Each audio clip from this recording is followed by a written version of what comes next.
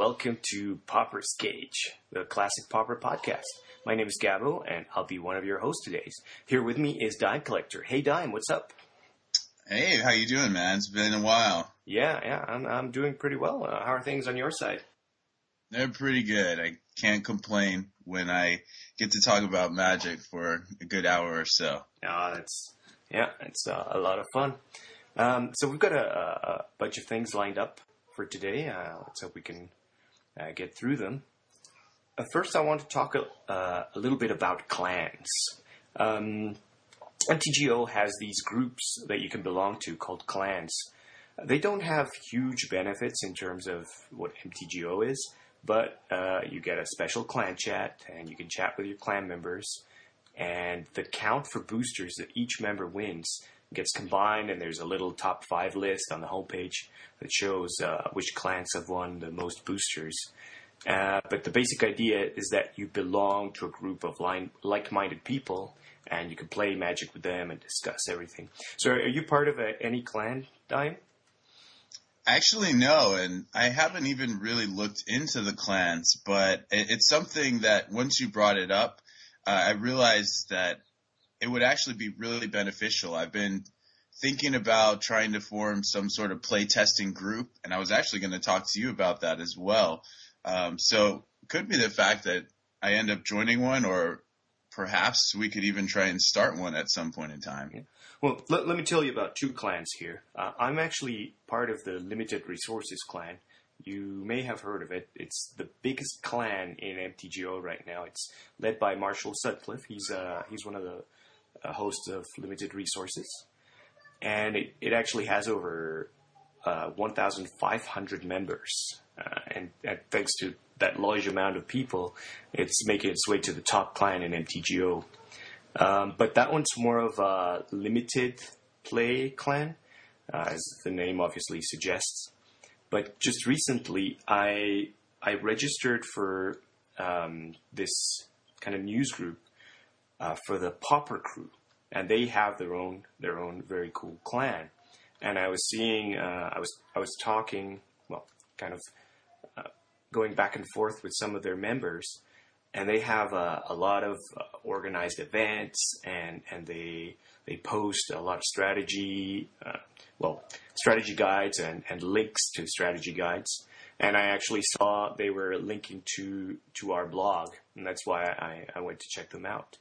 And I think that's one of the better Pauper-oriented clans right now. They're pretty serious about it. They want people who are really committed to playing and to giving to their community and posting stuff. So I think that's an interesting clan for anyone who's interested in general in joining a Pauper clan. Cool. Yeah, that actually sounds really neat to me, and I like that they have sort of a new level of competition that you could explore, trying to be one of the top members of the clan, and that would be a good motivation to play more often and try and win more, So they gave us a few encouraging words about the blog that we've created and the podcast. But, other than that, we didn't receive much feedback from listeners in general from the previous podcast.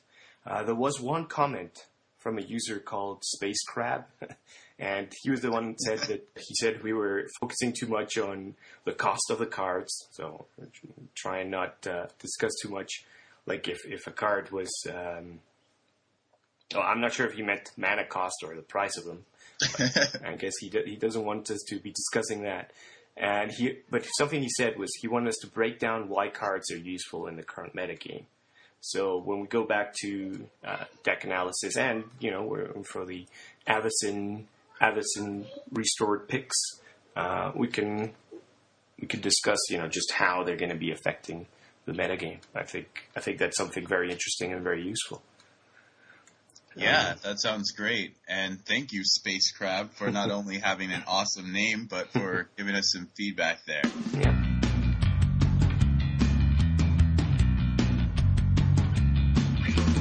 So, Dime, you wanted to talk about Avacyn Restored.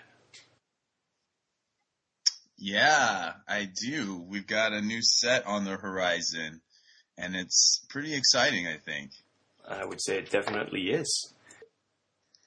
So why don't we start with white, not only because it's the first color, but it's also the best color in Magic. Okay, for sure. That sounds good. Let's take a look at some of the white cards. All right. So a card that I think won't surprise you that I'm mentioning is called Cloud Shift. That one I definitely expected. It seems like it has a lot of potential with any creature that has any effect when it comes into play.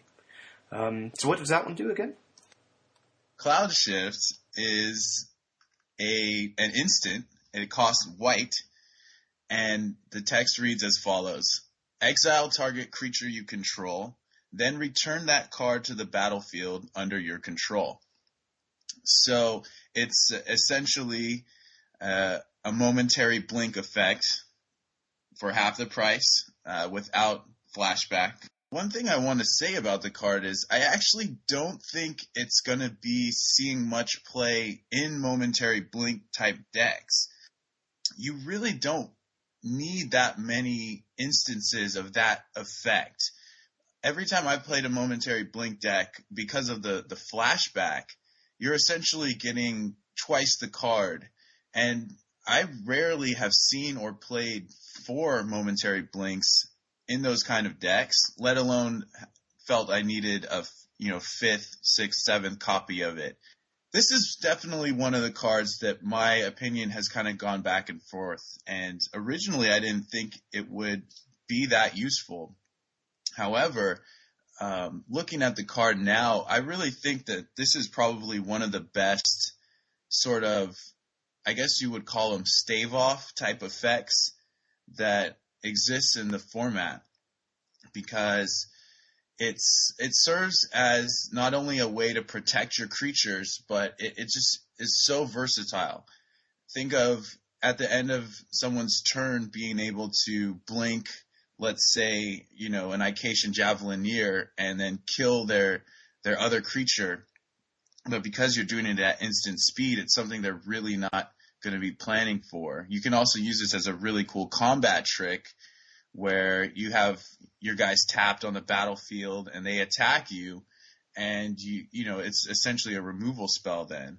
So I think there's a lot of applications for the card, and it's cheap enough at a single white that it could definitely see some play in various white decks.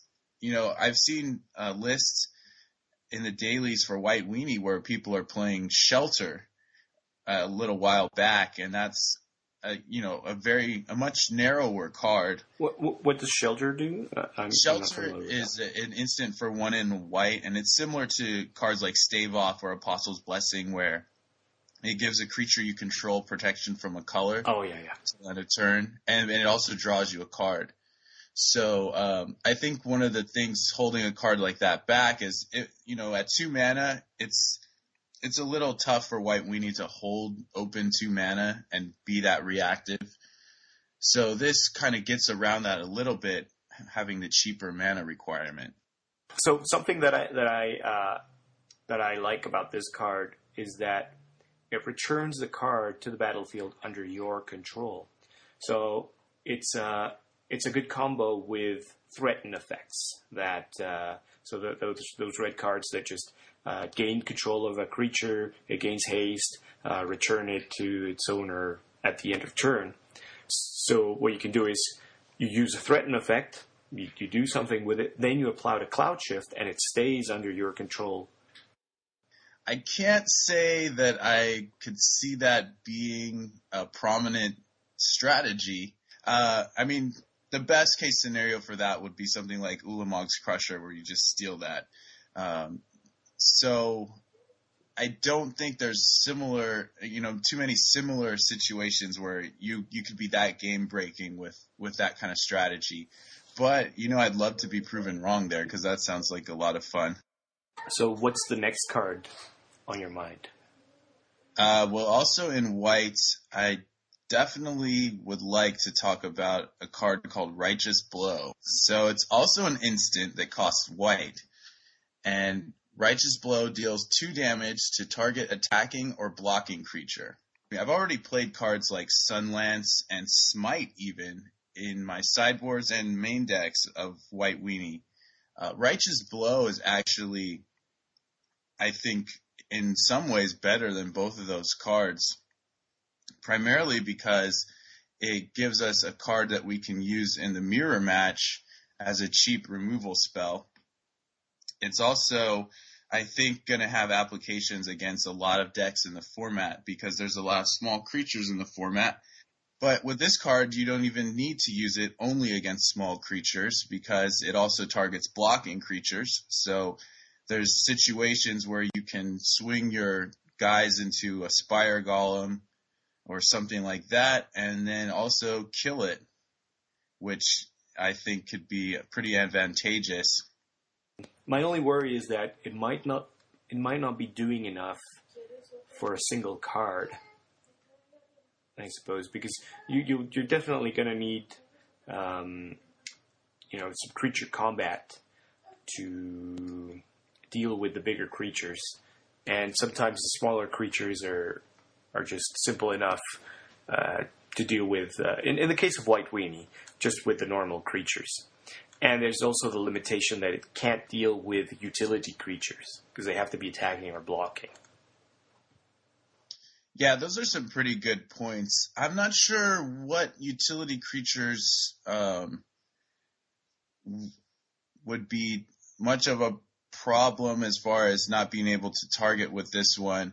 But I think this card definitely has some pretty strong applications, including having an instant speed way that doesn't cost triple white to deal with ninja type cards and fairy effects. Instant speed removal is, I feel, pretty important when you're playing against decks like fairies and mono black. Being able to respond to certain things and taking the opportunity to do so when they can't counter what you're doing or respond in turn. And I remember Alex Ullman in his article mentioning that he didn't think this card would be very good against fairies because if you target a guy, they'll have the opportunity to use ninjutsu and bring out Ninja the Deep Hours. And I really don't like that argument because Ninja the Deep Hours is probably the number one target you want to use with this card to begin with. I think that this as a way to kill that card and being an uncounterable Vindicate on their Phantasmal Bears for 1 mana is pretty good. So I actually am looking forward to playing with the card. You bring up a good point that it's not going to be a type of game-breaking effect, but as I mentioned, I think it'll be pretty interesting to try this one out in the mirror at the very least, because it's a cheap removal spell. Unlike something like Sunlance, it can actually target white the opposing creatures. Yeah. You have a good point with the ninjas. In fact, I think the thing about the ninjas not being good is totally invalid because if you're targeting the creature before you blocked it, they can't bounce it back because it hasn't been it's not unblocked yet, right? You can't use the ninja's ability until after blockers have been declared. So that's a really good point too. Yeah, you can target the creature before that, or you can block it and then target the creature, and then you can't use the ninja's ability because it's already been blocked. Or you can just wait until they use the ninja. My only concern there is that it's obviously not that useful against Spell Stutter Sprite, which is, for me at least, one of the main instant speed removal targets in that deck. Just to get through whatever you want to do. But that's just an unfortunate drawback that this card has. Yeah, but think about it. This card's getting us that much closer to having more ways to deal with those dreaded Spell Stutter Sprites. Yeah. Where the color pie is moving a little bit in that direction. This is probably the second ever white damage spell I can think of that's playable in Pauper. Alright, I'm going to talk about a card that I thought was going to be pretty good, but now that I think about it, might not be. However, it's not, I guess it's not one to completely forget about and just keep it in the back of your guys' minds.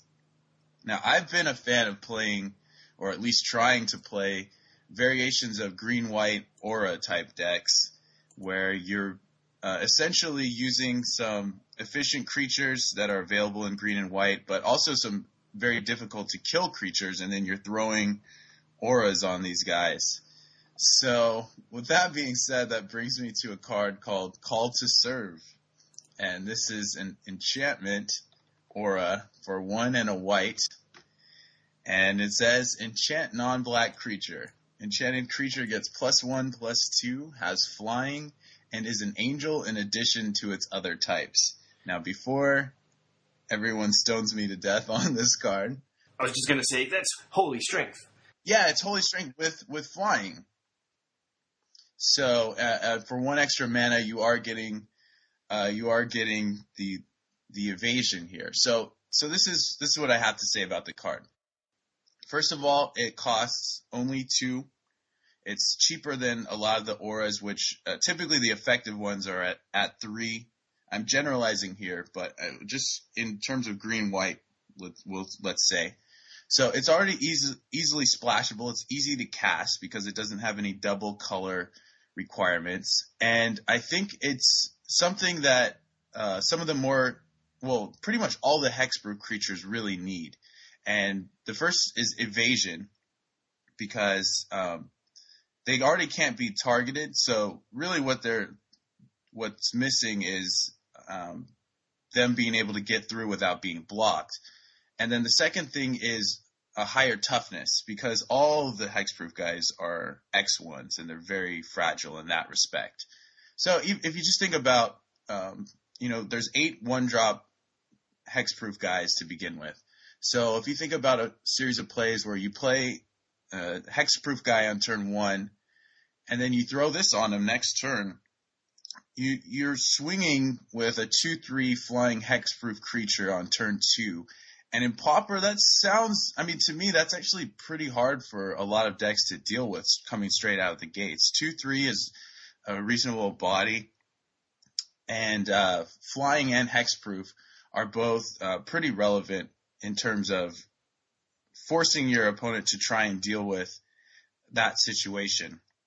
Now, let's get to some of the downsides of this card. And the first is the fact that this card actually already exists.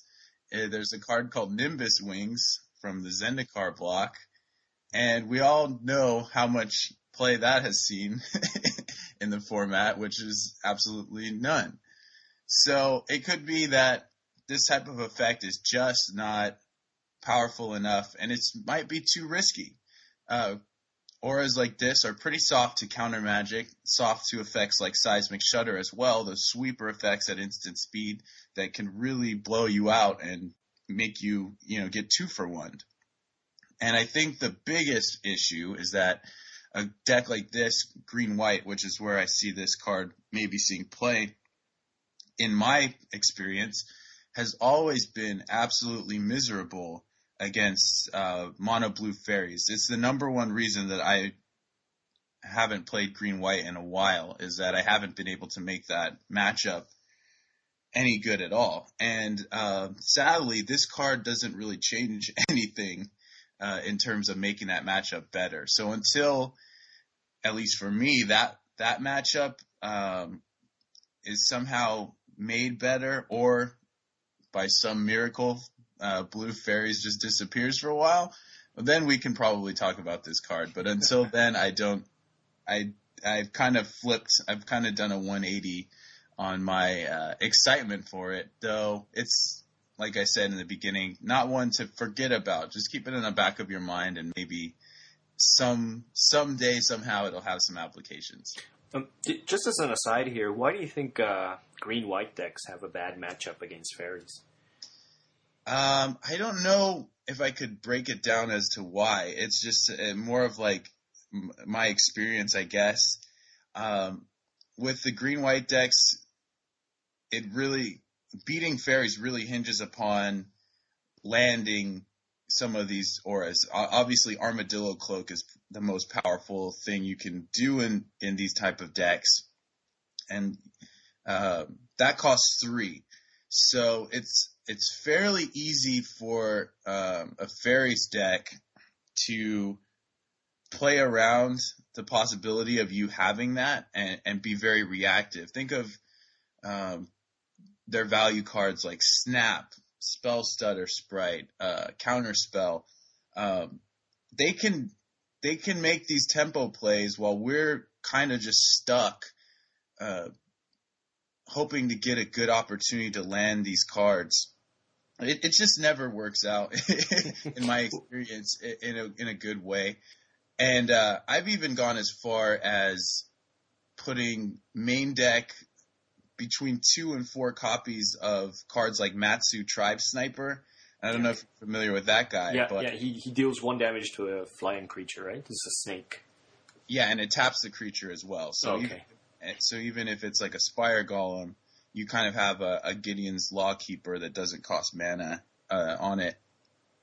And that was not even enough. So, I mean, we're talking a deck where I was playing 4 main deck River Boa, Squadron Hawks, everything I could to try and shore up the matchup, and it still didn't really matter. So, I haven't really analyzed it. It was just more of a frustration thing that I realized that this matchup was just really awful. Well, it's funny that you mentioned that. Just yesterday, I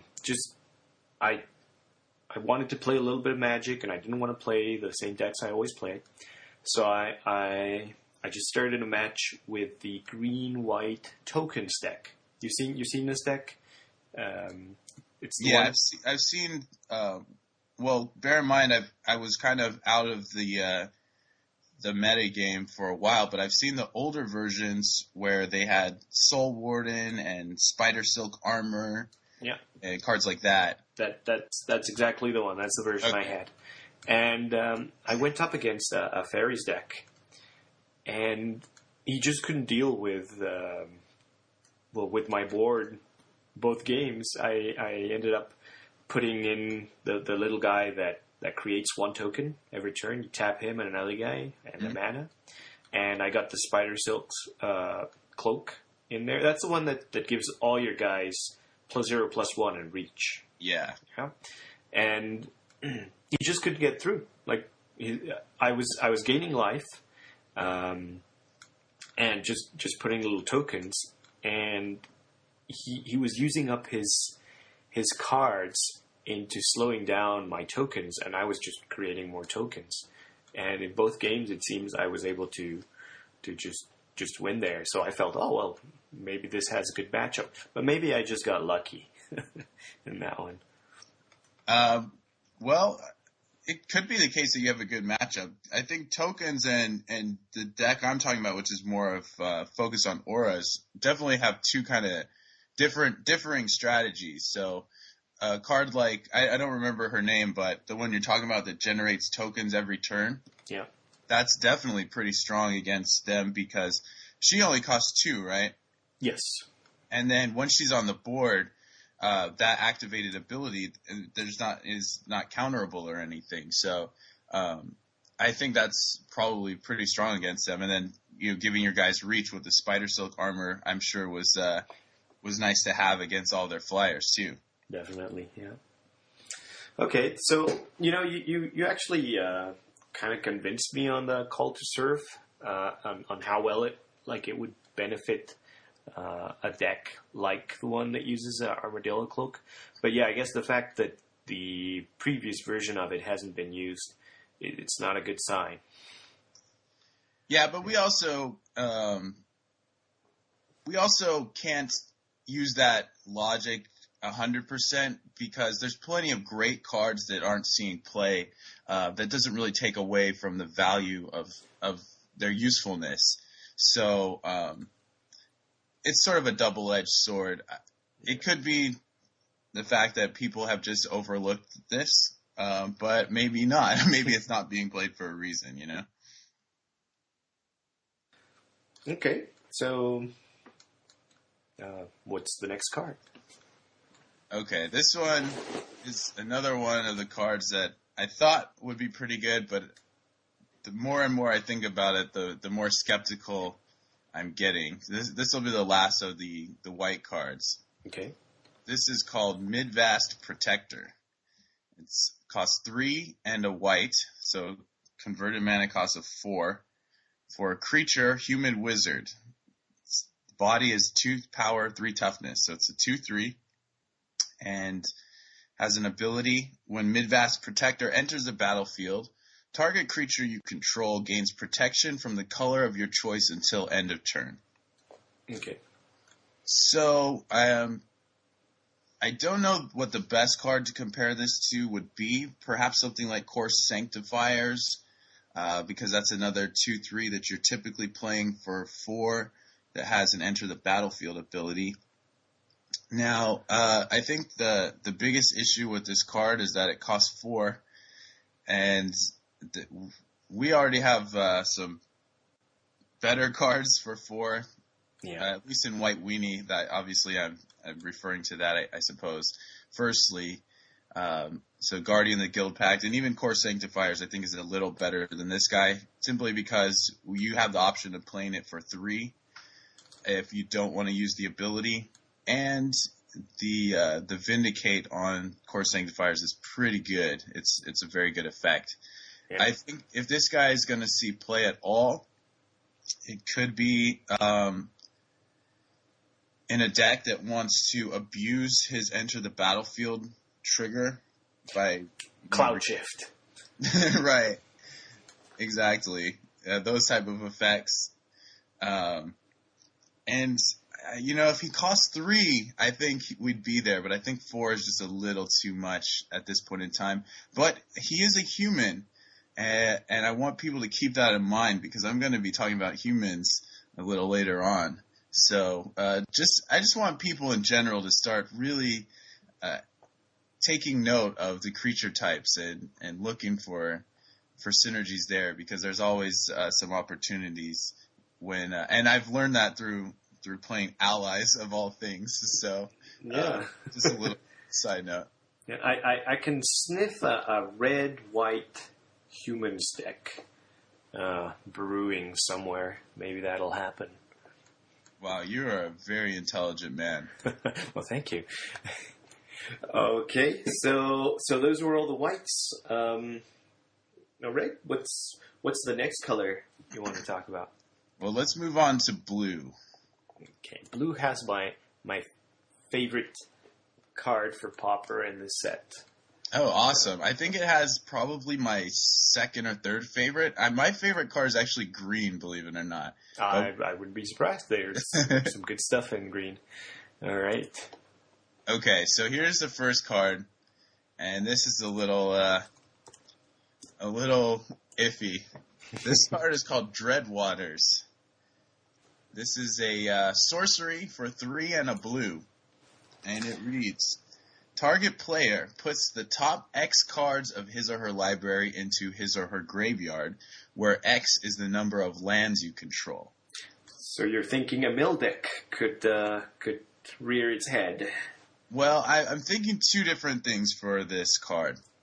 When I first saw this, the absolute first inclination I thought is that this could see play as maybe a 1 of, or probably not more than a 1 of, or maybe a 2 of in a very flashback heavy Cloud Post type of deck, because they're already fetching up lands, getting a lot of lands into play, and 4 mana for them is not a huge deal. And I have seen some Cloud Post decks that are really heavily focused on playing, the Forbidden Alchemy type strategy and using as many flashback spells as they can. So this could be an enabler for something like that.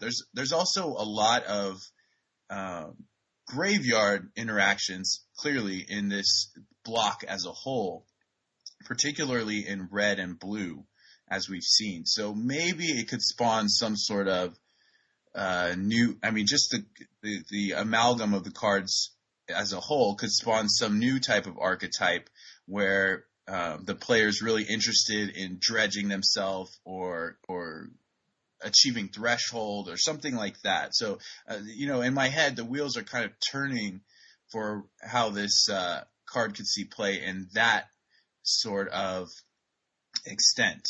Now, as you said, there's also the potential to use this on your opponent and mill them. Now, I don't claim to know how that would work, but I think this card at least has some potential if someone was interested in finding a way to put a lot of lands onto the battlefield and dare I say, make some kind of combo with this card in order to mill the opponent out.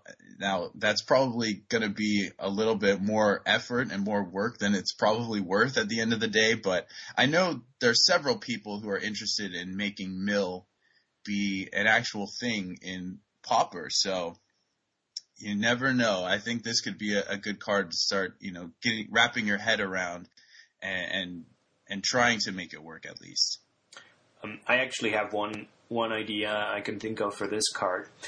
You may have seen some of the mono blue control decks that are creature light. The one headed by Paul Denton. Uh-huh. That one uses this blue curse in its sideboard against Cloudpost, basically to finish them off by milling them because they're so slow. I was thinking this could make a good sideboard for a Cloudpost deck versus the mirror, because Cloudposts play a lot of lands eventually, and they draw a lot of cards, so their library starts to run out. They take a long time, so I think one of these protected by counter magic in the Cloudpost mirror could be pretty strong against the opposite Cloudpost deck. Yeah, I think that you bring up some really good points there. And I've actually been playing that mono blue deck that you mentioned. Paul Denton, what a great contributor to the Pauper format. He's basically the champion of this deck. He's one of the only guys out there that plays it, but he consistently continues to just, beat down with it and get results. Yeah, he's 4-0-ing. And the curse is actually a very strong sideboard card, believe it or not. As you mentioned, against Cloudpost, it's very good in those type of control mirrors, and it's actually the primary way to beat mono black with that deck, because only playing 12 creatures, mono black can basically kill all that. Okay, yeah. And they're also quite slow against the mono blue deck. They can kill you, but they need a combination of things. They need to stick creatures and hit corrupts and stuff like that. So milling them is actually the best way of beating them. So you know what? You're getting me even more excited about this card. There's always some hidden stuff in there. I love it when somebody comes up with a cool way to use some card that everyone had just discarded. All right, so let's move on to the next card, and I have a feeling that you are a fan of this as much as I am. This card is called, and I don't know if I'm pronouncing it right, Elgod Shieldmate. Yes, that is the card that I have my eye on. All right, cool. So this is it's a cost 4. It's 3 colorless, 1 blue, so it's very splashable already. We're getting a creature, human soldier. Again, human and soldier, both very relevant creature types. And it's a 2/3 body. So similar to Midvast Protector, we've already got a 2/3 body there. And it's got a new mechanic from the set, and this is called Soul Bond. Now, I'm pretty sure most people know what this is, but I'm going to read it just so that we can establish it. Before you do that, I just want to point out that you are the first person in a live podcast to say Soul Bond correctly when saying it for the first time. Yes. Well, you know what? I have hope for humanity then. We're making positive strides. All right, so Soul Bond. You may pair this creature with another unpaired creature when either enters the battlefield. They remain paired for as long as you control both of them. And the pairing ability that Shieldmate has is, as long as Elgod's Shieldmate is paired with another creature, both creatures have hexproof. Oh, snap! So for me, this is a card that I am really itching to build around. I don't know where she goes. I don't think she has a home already. That's my personal opinion. What I'm saying is I don't think there's a pre-existing deck where she just is an obvious inclusion. But having a 2/3 hexproof body that also gives you another creature with hexproof, it just on paper looks really sick and really exciting to me. Now, 4 is a lot, but I think once we start, maybe even on this show, once we start, kind of brainstorming and thinking of how to use this card, we could probably find some pretty good interactions. I'm thinking that it's going to go well in a blue-green deck, kind of mid-rangey, kind of trying to do the same thing that your red-green deck was doing, casting creatures that were difficult to deal with. But here you're going to be having blue and green. You'll have little tricks. You could have counter magic. You'll have acceleration. I think there's something there. Yeah, I like the way you think. The green, as you mentioned, giving the acceleration, getting this lovely ginger lady out on turn 3 or so, sounds pretty exciting. And the cool thing about Soul Bond is that you can either play it where you hold this young lady back, and you have your guy on the board, and then you play her and instantly give them both hexproof, or you could play her out initially. And then from there on, each time you play out another creature, you have the option of pairing them up. So, well, you can only pair them on the first creature you pair up, right? But right, that's exactly. Yeah. And also remember, Soul Bond is triggered. So if this does become a thing, that'll be the way that people can stop it. You basically have to kill the Shieldmate in response to the Soul Bond trigger, or otherwise you're in a lot of trouble. Right. That's a very good point to bring out. That this is a trigger that people can respond to. So people just need to keep that in mind. But as will be relevant in a little bit, this ability also does not target the creature that it's pairing with. So right. Just leave that on the back burner because I'll be returning to that later. Maybe you'll mention a Phantasmal Bear I know of?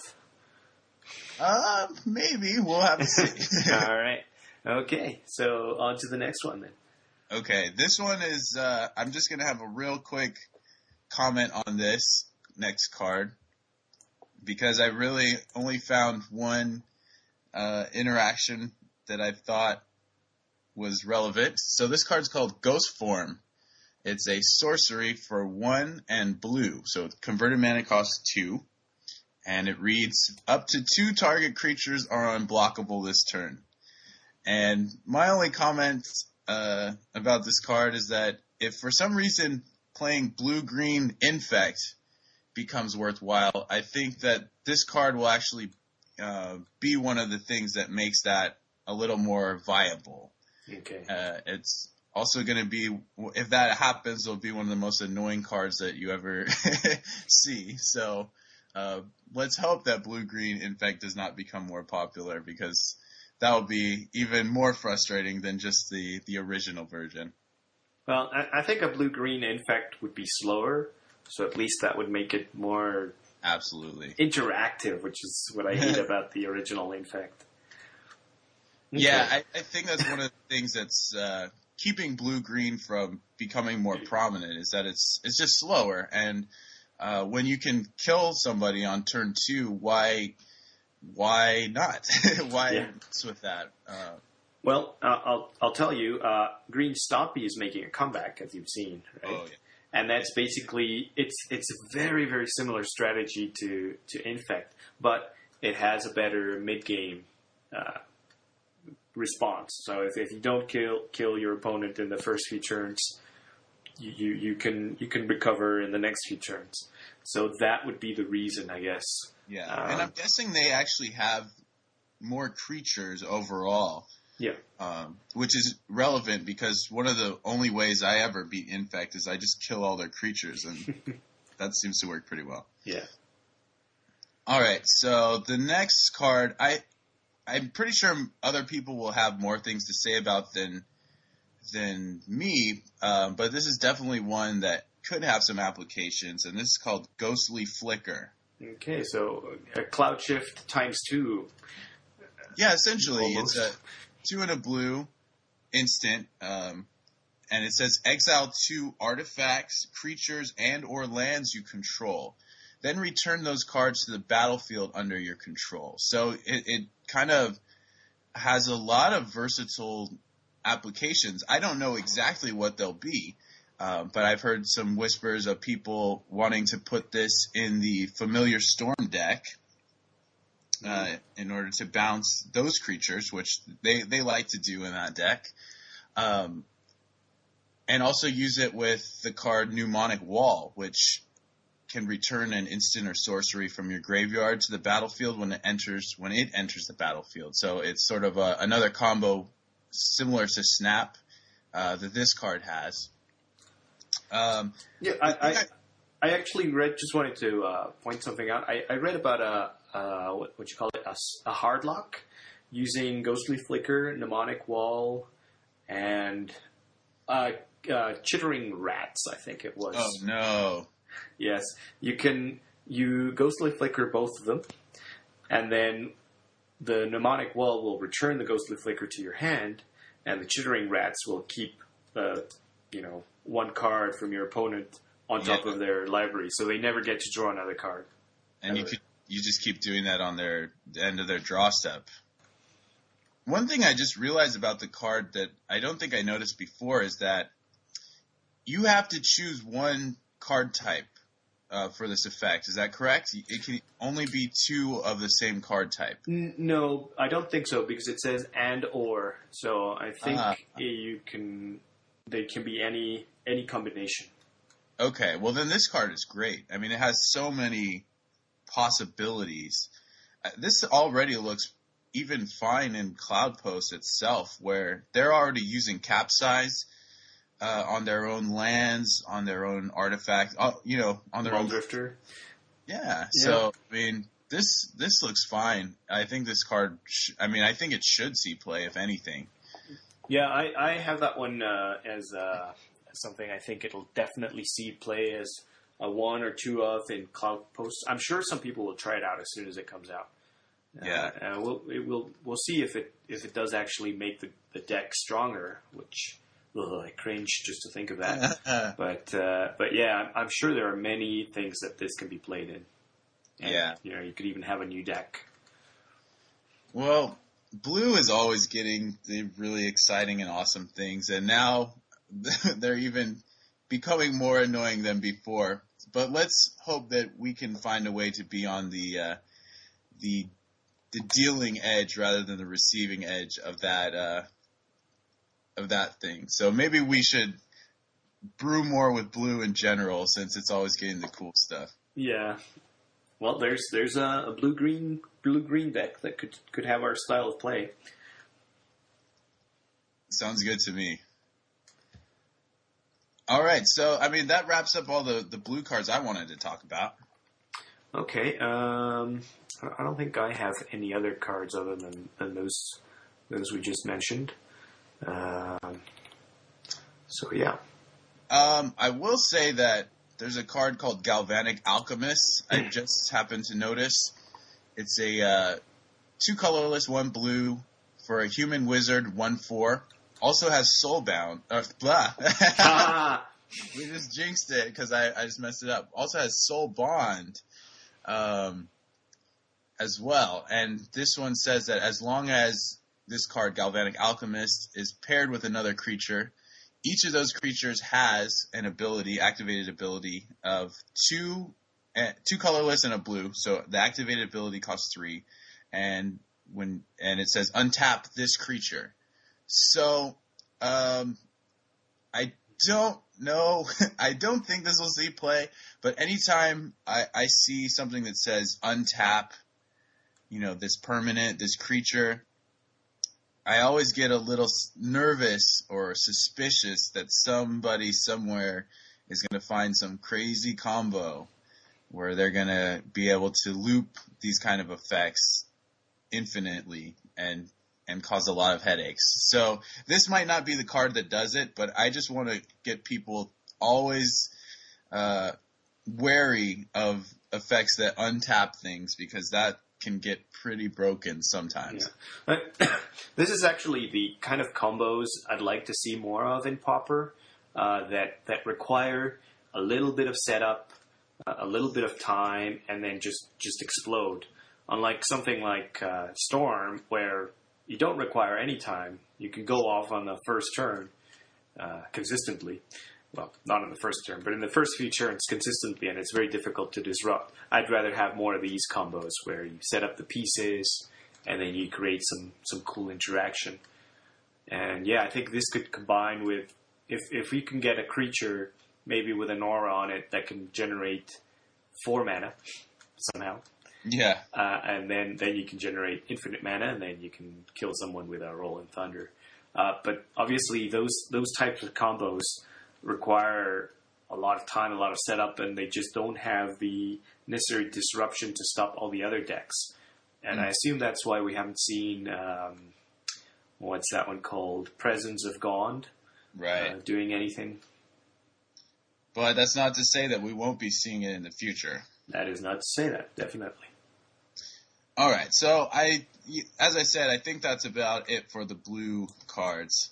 Okay.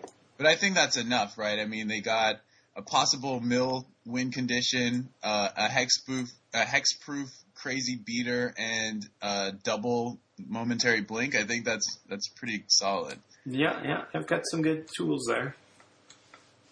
Okay, so let's go on to black. Let's have a look. I've got 1 card here. You got 1? I've got, looks like 4. Ooh.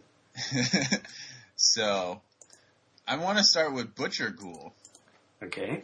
This is 1 and a black for a creature, zombie, another relevant creature type. Yeah. 1/1, and it has the ability Undying. And I'm pretty sure you guys went over this maybe in the last episode, but this is a mechanic from Dark Ascension. When this creature dies, if it had no +1/+1 counters on it, return it to the battlefield under its owner's control with a +1/+1 counter on it. So it's the better version of Persist, perhaps. Yeah. And this creature is, I guess, a worse version of Young Wolf. Young Wolf, yeah. That's right. So, but in black and in a zombie. Right. You pretty much summed up everything about this card. It's the crappy Young Wolf. But Young Wolf is a good card. It's already seeing play. It's already good. And this is in a relevant creature type. And Undying is just good. I mean, I don't really know what to tell people. It's a very good mechanic. It generates value. It creates board states that the opponent doesn't like. It creates combat the opponent doesn't like. And black already likes to see things die. I mean, it already has a lot of cards that care about that. So this guy could definitely see play. I don't see why not. It's something that could go into a number of black, either aggressive decks or zombie type decks, or even sacrifice decks, which is something that I've been known to toy around with as well. Yeah. Well, I wasn't actually expecting Young Wolf to see play, and it seems to have brought back Green Stompy, so I just would not be surprised at all if Butcher Ghoul just, we see it there, maybe brings in a zombie deck, or something like a sacrifice-based deck, like you're saying. Awesome. Well, you're being very kind to all my ideas, which is No, if I see something that just doesn't sound good, I will tell you. okay. I'll say no. All right, you gotta keep me in check here. All right, but I like to be. I definitely like to keep my mind open. I don't want to be. I hate it when people say, this card's unplayable. Yeah, or it's like, oh, it's not even a card. It doesn't even exist. Yeah. That's just not my style. I wanna keep my mind open. I wanna see new cards, new decks seeing play, and keeping your mind open is the best way to do that. So, yeah. All right. Well, Butcher Ghoul combos pretty well with the next card that I'm going to talk about, and this is called Driver of the Dead. Oh yeah. So this is some crazy taxi driver guy, vampire guy. He costs 3 and a black, so it costs 4. I think we're seeing a trend here that I tend to like overcosted, expensive 4 drops. So something I noticed when we did the evaluation for Dark Ascension cards was that all the ones that are seeing play only cost 1 or 2. So I'm a little kind of weary of any card that costs more than 2 even. But so it has to be pretty powerful. So let's see what this one does. Well, that's a great point, and you should be wary because mana curve considerations are very important, and Pauper is no different. The format's very. I think mana curves in general are something that is overlooked by a lot of players and deck builders. So that being said, this is a 4-drop, but it's a creature vampire, and it's a 3/2 body. So it's not terrible. That's a pretty good body for a 4-drop. However, 2 toughness trades with a lot in this format. Regardless, the fact that it maybe trades will lead to its ability, which is as follows. When Driver of the Dead dies, return target creature card with converted mana cost 2 or less from your graveyard to the battlefield. Now, I think that's pretty important in terms of what this card does, because in the past, Black has had cards like Gravedigger or the one from Innistrad, the Zombie Ghoul Raiser. Yeah. And those always bring the cards to your hand, whereas this brings the creature straight to the battlefield. So it's almost like this guy has Undying in a weird way. Yeah. Or maybe Persist would be a better approximation. However... sorry. Go ahead. Well, I was just going to say it brings in something smaller. Right. However, to get this guy to be really good, you really got to jump through some hoops here. First of all, you're going to want to construct your deck in a way that you're playing with a lot of 2-drops or 1-drops. And in Black, they definitely have those, don't get me wrong. Yeah. So there is some potential there. But I guess the other thing is getting this guy to die could be a problem because in a lot of ways that hinges upon whether your opponent wants him to die or not. Now, you could, as I said, try and throw this into some sort of sacrifice strategy, which actually might be worth exploring a little bit because you'll be getting... I mean, even with Butcher Ghoul, you have your sack outlet. You can already sacrifice Butcher Ghoul twice. And then you sack this guy, you're going to get 2 more sacrifice activations immediately. So I don't know. Maybe that'll be worthwhile to at least look at. However, 4 mana, as you said, is a lot, and just getting him to be turned on or be used at the absolute most optimal way is going to be a little tricky. Yeah. Yeah, the deck I was thinking that his ability could go pretty well in is actually the suicide. Well, there are variations. There's a black deck, very aggressive deck that uses this creature. I forgot its name. It's a 1/1 that can't block, and it has the ability to sacrifice a creature, put a +1/+1 counter. Yeah, that guy's called Carrion Feeder. That's the one, yeah. So I was thinking, this guy could work really well with that guy. But I think that deck needs a very, very tight mana curve and very small creatures. So I'm not sure if this guy would work there. He might work there. Another good thing about him is that, as I mentioned, the opponent's not going to want to trade with this guy or block him a lot. So you could be getting in for 3 more often than you might think with him. But, I'll say it for the 100th time, 4 is a lot because it really is. So we'll see. That could be a place that he fits in. Yep. Okay. All right. So the next card I'd like to talk about is called Essence Harvest. Okay, yeah.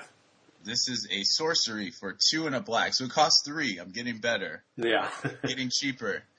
And it says target player loses X life and you gain X life. And it's where X is the greatest power among creatures you control. So, I don't want to say that, I think this card is crazy or this is obviously going to see play, but I want people to brew with this card because there's some pretty cool creatures that this works well with, starting probably most obviously with Atog. Okay, yeah. I think most people are familiar with. It's a card from the Affinity deck that can sacrifice artifacts to give it +2/+2. So it basically becomes the biggest creature in the format at some point in time. And this is a win condition with that card. But also think about cards like Immolating Soul Eater, which is a card that came from New Phyrexia. Yeah. That uses the Phyrexian mana to pump its power up. A card like this actually not only offsets a lot of that activation cost, but it will dome the opponent for even more damage after you've used the Soul Eater. Yeah, that you've got a great point. 2 great ideas there. Yeah, with the Soul Eater, and I think it's better than Fling in the Affinity build because you usually use Fling to kill your opponent. I don't think I can count more than a few times when somebody has flinged an Atog at a or anything at a creature of mine. They just kill you outright with Fling. That's what Fling is for. So this actually keeps your Atog alive and helps you to race if you need it for that. Yeah, and there's one other creature I wanted to mention with this card. It's Kiln Fiend, which I was thinking that as you started describing the card. Yeah, go ahead. Simply because this card itself, being a sorcery, already pumps up the Kiln Fiend a little bit. Yeah. And people build around the Kiln Fiend type decks.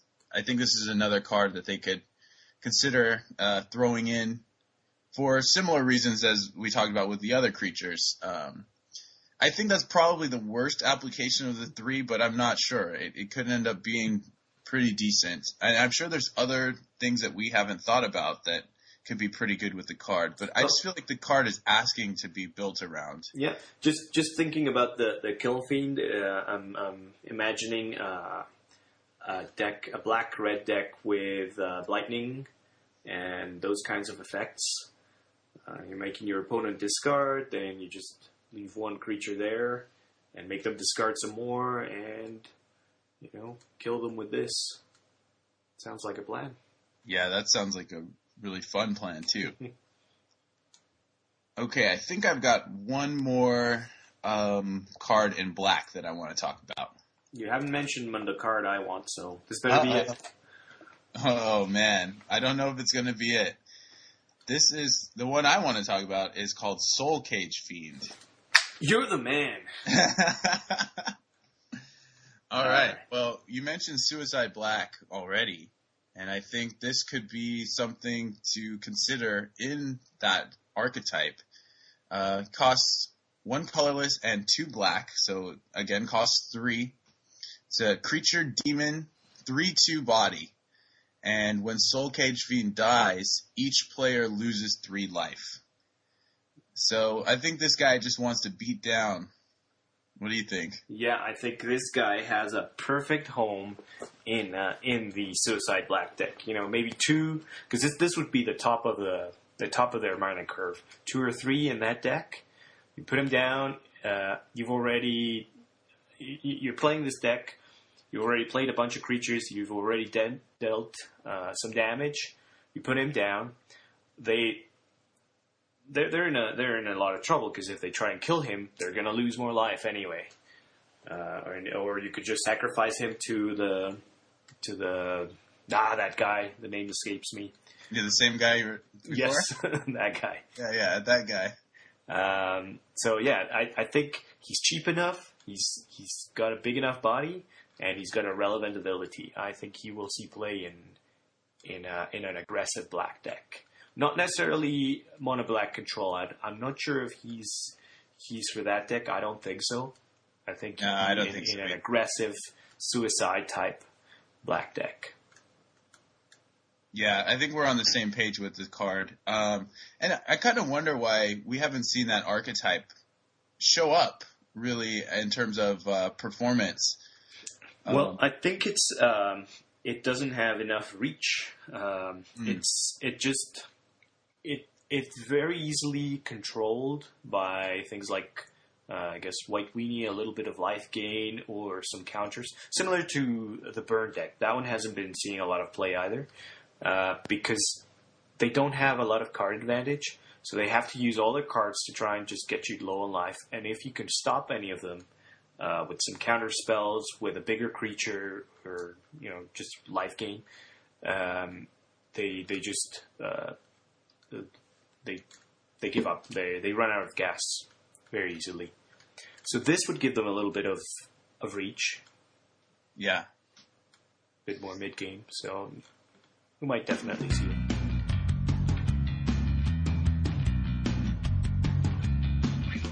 So we've been talking about it for an hour or so we're just going to stop now and finish our Avacyn Restored analysis in the next episode.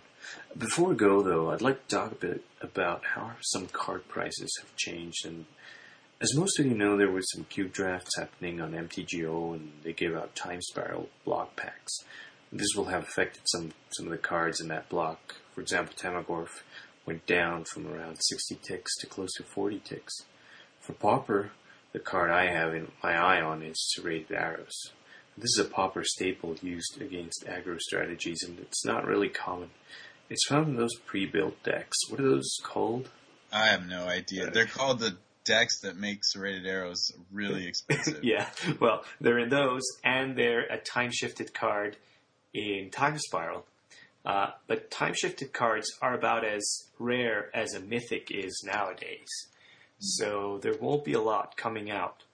But regardless, this is a Pauper card that used to cost around 6 or 7 ticks, just a couple of weeks ago. And it's starting to come down. So if you're trying to get those cards, more or less by the end of the second week of the Time Spiral drafts, which is going to be not this coming Wednesday, but the next Wednesday after that. Of course, I have to talk in terms of podcasting publishing.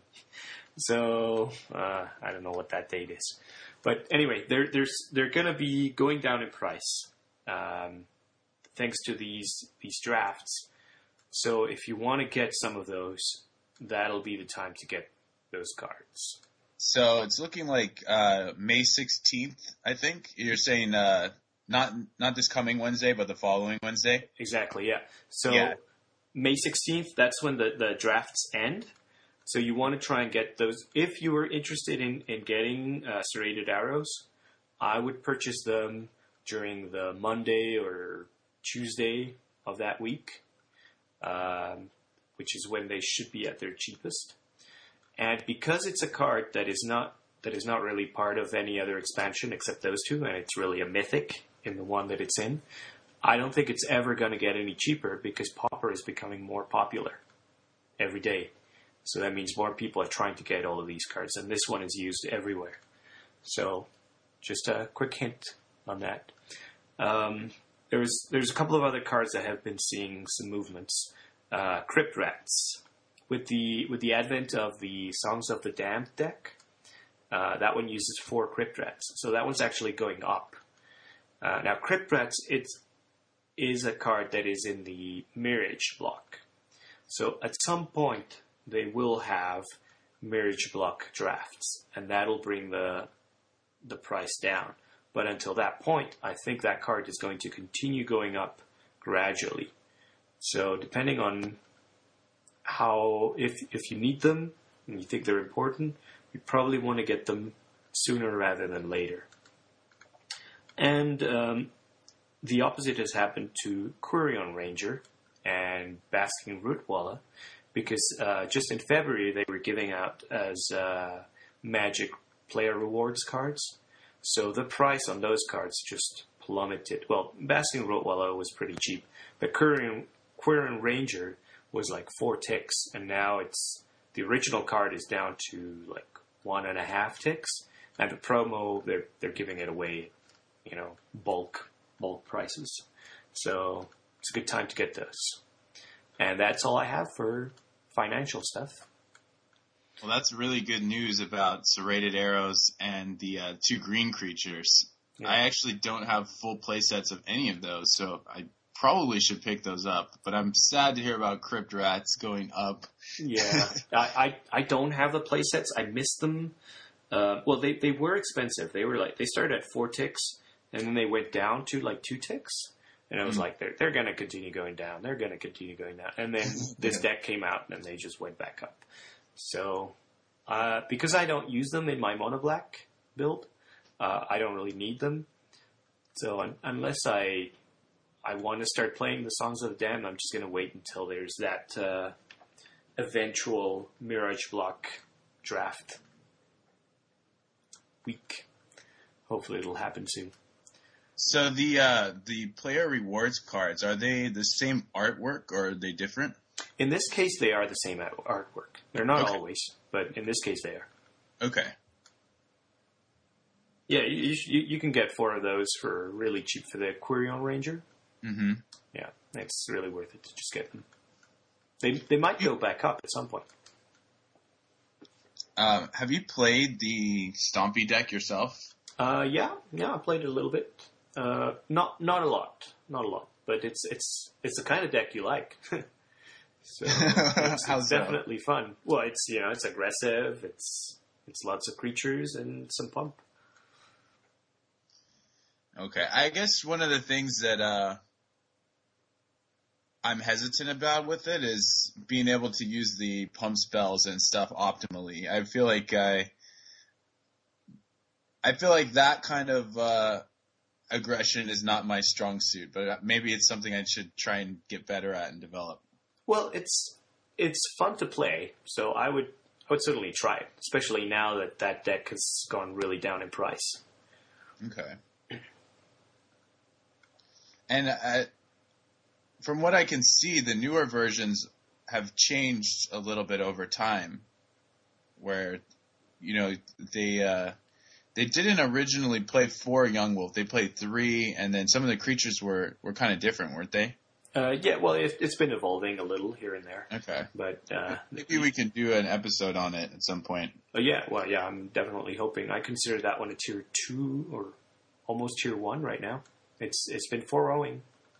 Yeah, it's been showing up a lot lately. So I think it could definitely be considered tier 1, depending on where we go from there. So we're going to stop right there for today, but we'll continue with the Avacyn Restored spoiler and more in the next episode. We're going to try and be submitting a podcast every 2 weeks, so bear with us. Remember that you can reach us by sending an email to pauperscage@gmail.com. That's one word, pauperscage. Or by leaving a comment in mtgcast.com or in our blog at pauperscage.blogspot.ca. If you catch us at Magic Online, be sure to challenge us for a game or just to say hello. Feel free to add us as buddies. My username is Gabo Cheeto, and Dime Collector is Bamboo Rush. And don't forget to check out Dime Collector's YouTube channel. So until next time,